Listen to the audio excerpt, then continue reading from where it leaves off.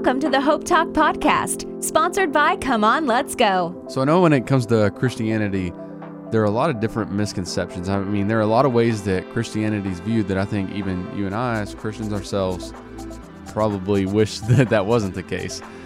So we actually had a chance to sit down today, and we were just kind of looking through some of the common misconceptions that people have about Christianity. And first of all, I didn't even know some of them, but we picked out some that I thought would be really cool to kind of talk about and talk through. And I think some of them, in fact, there's even some truth to some part of the Christian faith. But we're just going to go and jump in. So the first one, Christianity is a list of rules. Thoughts on that? Yeah, I think what you said just a second ago is, stereotypes. There's usually a hint of truth somewhere in those, and there are a lot of stereotypes about Christians, particularly that one probably being the biggest, that Christianity is just a list of rules, and probably because we as Christians are very proud of our Ten Commandments. Yeah.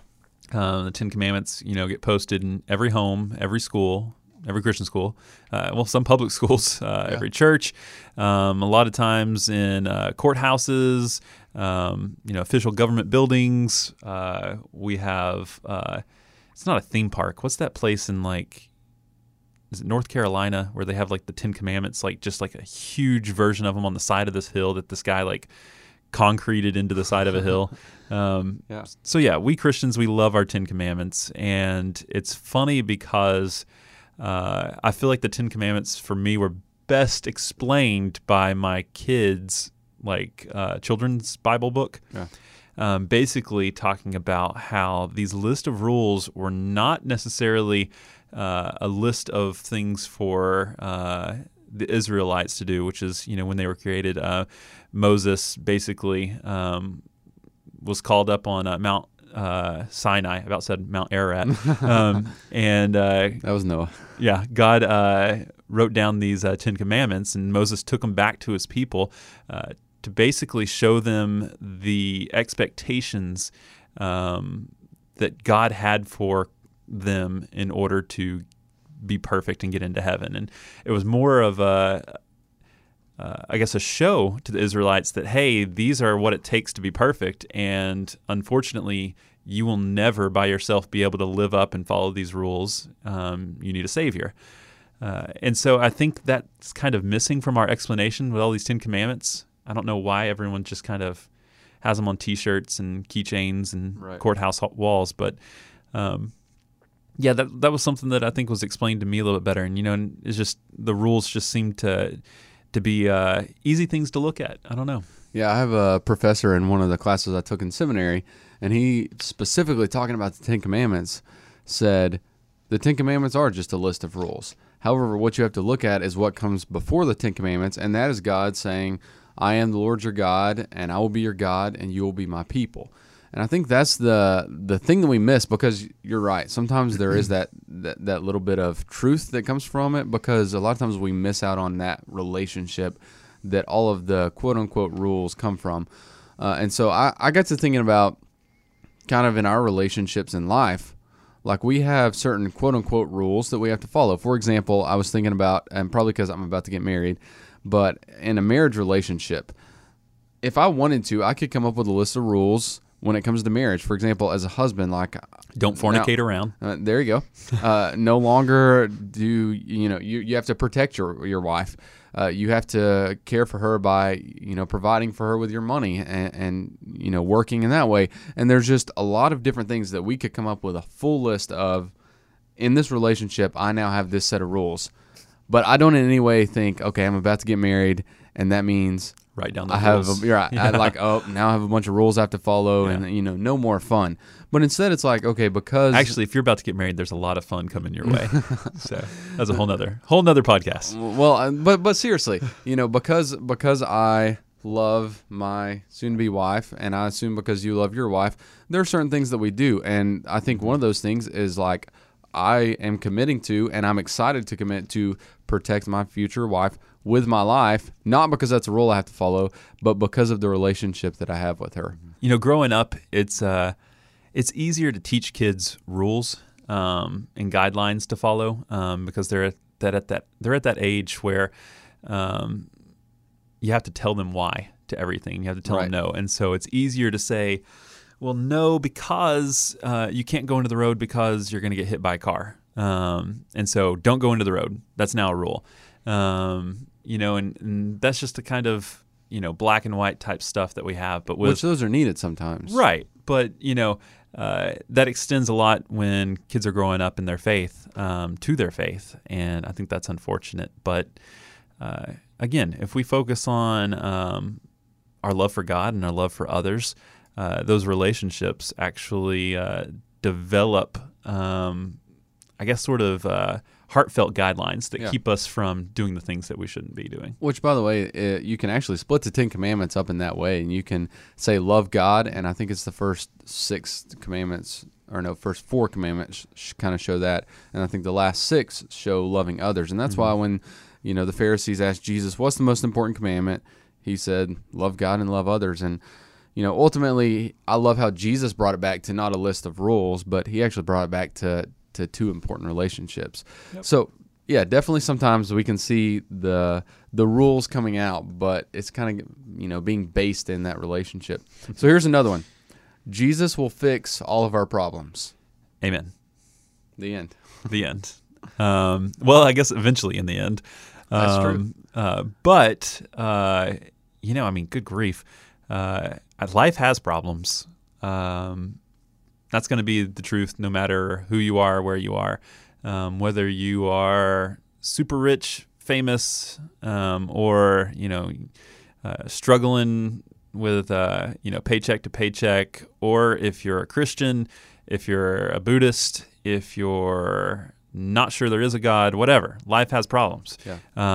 That's because we live in a world where bad things happen, sin has happened, and it's not perfect. So imagine that. When you're living in an imperfect world, imperfect things happen. But I think that's the cool thing about the promises that we have. Again, for some reason, I guess I've been reading a lot more in the past 48 hours, like this past weekend, in my child's Bible, because we had some conversations there. But don't lie, we know that's what you read all the time. It's my favorite. It really is. The illustrations are spot on, and it's not white Jesus, but which is another misconception. Right, I know. Actually. Yeah, that's why I mentioned that. But there's a scripture passage which I'm not going to be able to quote, but basically, it talks about how everything will be even better for having been so bad, that Jesus will somehow make all sad things become untrue, which I'm not even sure exactly what that word means without Googling it, but untrue. That's a good one for you. So I don't know exactly how that's all going to happen, but the fact that we live in a sinful, fallen world and things get screwed up and messed up, it affects Christians. Yeah, no doubt. And I think this is one misconception that I can actually say is true, but only in the end. And that is that, Jesus has a lot of the problems in the world are caused because of the things that we've done wrong. And, even from the sin that entered the world in the beginning. And God set in motion this plan to fix all those things. But in this life, that's not always the case, depending on what you mean by fix things.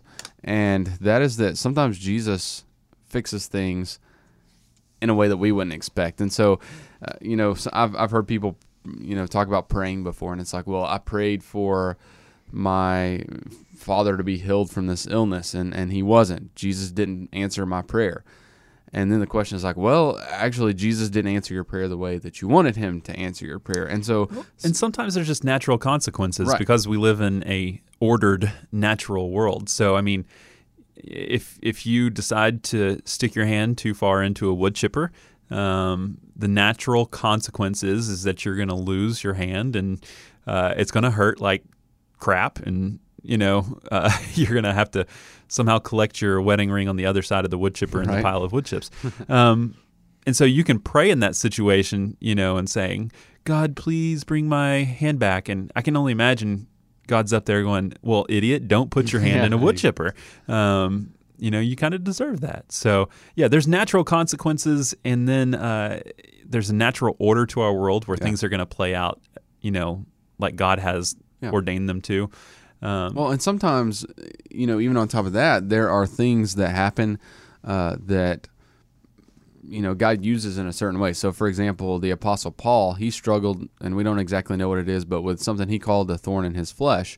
And it was a weakness that he had that, he wanted this problem fixed. There's no doubt about that. He prayed about it a lot and asked God to take it away from him. But, God didn't take that away from him. And ultimately, it kind of showed his weakness and showed him how to boast in Christ and not in himself. Yeah. And you even look at Jesus' life.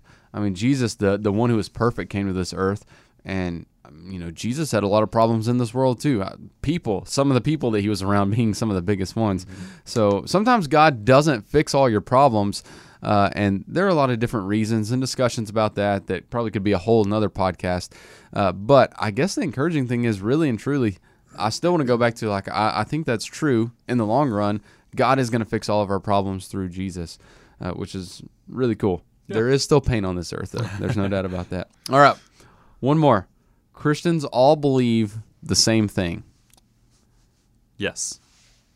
Not really. Kind of. Yes. No, I think anytime you hang out with a group, and by group I mean 2, 3 Christians, you're going to find there's different ideas about the way things should be done, about things that were done, things that should be done. We're people. There's a lot of different preferences when it comes to everything. And I found this awesome thing a long time ago from Plano Bible Chapel, a church in Texas that I thought summed it up so well between biblical convictions and personal preferences, things that are personally subjective and things that are biblically objective.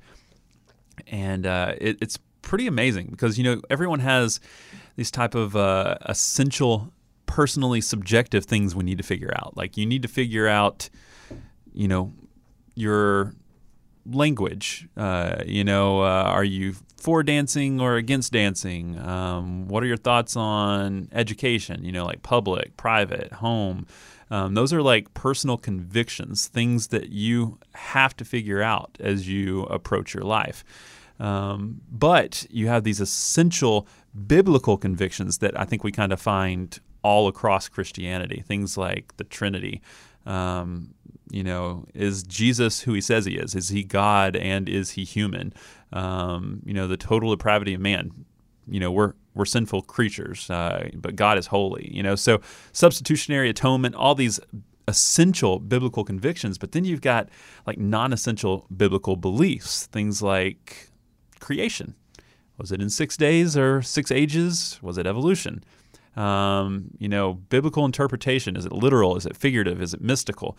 Those are things that are big deals, but I'm going to step on some toes. They're not essential. It really doesn't matter how God created the world.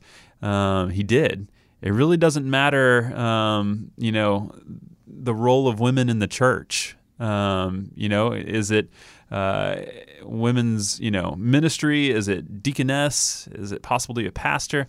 Those things aren't essential to being a Christian. Yeah. And that there's some people who might cringe on that, but again, if anyone wants it, I've got this great explainer from the Plano Bible Chapel that really shows some awesome stuff that lays that out really clearly and soundly and biblically. Yeah, if you think all Christians agree, then I challenge you to do a 1-month internship at any church, and I promise you'll find out just from being on staff at a church, people don't agree. In fact, even first of all, among churches in themselves, you'll see not everybody there agrees. On top of that, there are, and I read this from an article from therichest.com. They said there are 33,000 different denominations of Christianity. I think we've got 7 just here at Partnership Christian Media. Yeah, it's honestly though, that's the thing about it is there are people here that I don't agree with everything, and I don't want to paint this picture that we so disagree as Christians that we're not united, because the thing is, just like you said, we have so many different denominations here, and I have people that I don't agree with everything that they believe here, but you know what? We agree on those things that you call essential. And the important thing is I actually enjoy hearing some of their different opinions sometimes, and especially people who have studied it and can challenge the way that I think about it, and can still be in fellowship with each other. And so, yes, there is some division among different beliefs, and we don't all believe the same thing. And maybe you've heard, about Christians and their hateful speech before. Well, some of us don't actually believe in some of the same way that they're being hateful, and probably wish sometimes we weren't characterized in that way. And there are other ways we can learn from each other because we don't believe the same thing. Yeah. I think that's the biggest thing is like there's a lot of tribalism these days, I feel like, in the world, and people like to just hang out with the people that believe everything that they believe. And first of all, it's going to be really hard to find that anywhere. But I feel like we're challenged by things that are a little bit different than us, whether it's, personal preferences or biblical beliefs. We're challenged by those things, and those things really help us to research the opposing viewpoint and research our own viewpoint. And we either come to a better understanding of what we believe and what we're convicted about, or maybe we come to a better understanding about what God says about the subject or the nature of that conversation, thanks to the viewpoint of someone else. This has been the Hope Talk Podcast, sponsored by Come On, Let's Go. To find out more, visit ComeOnLet'sGo.com.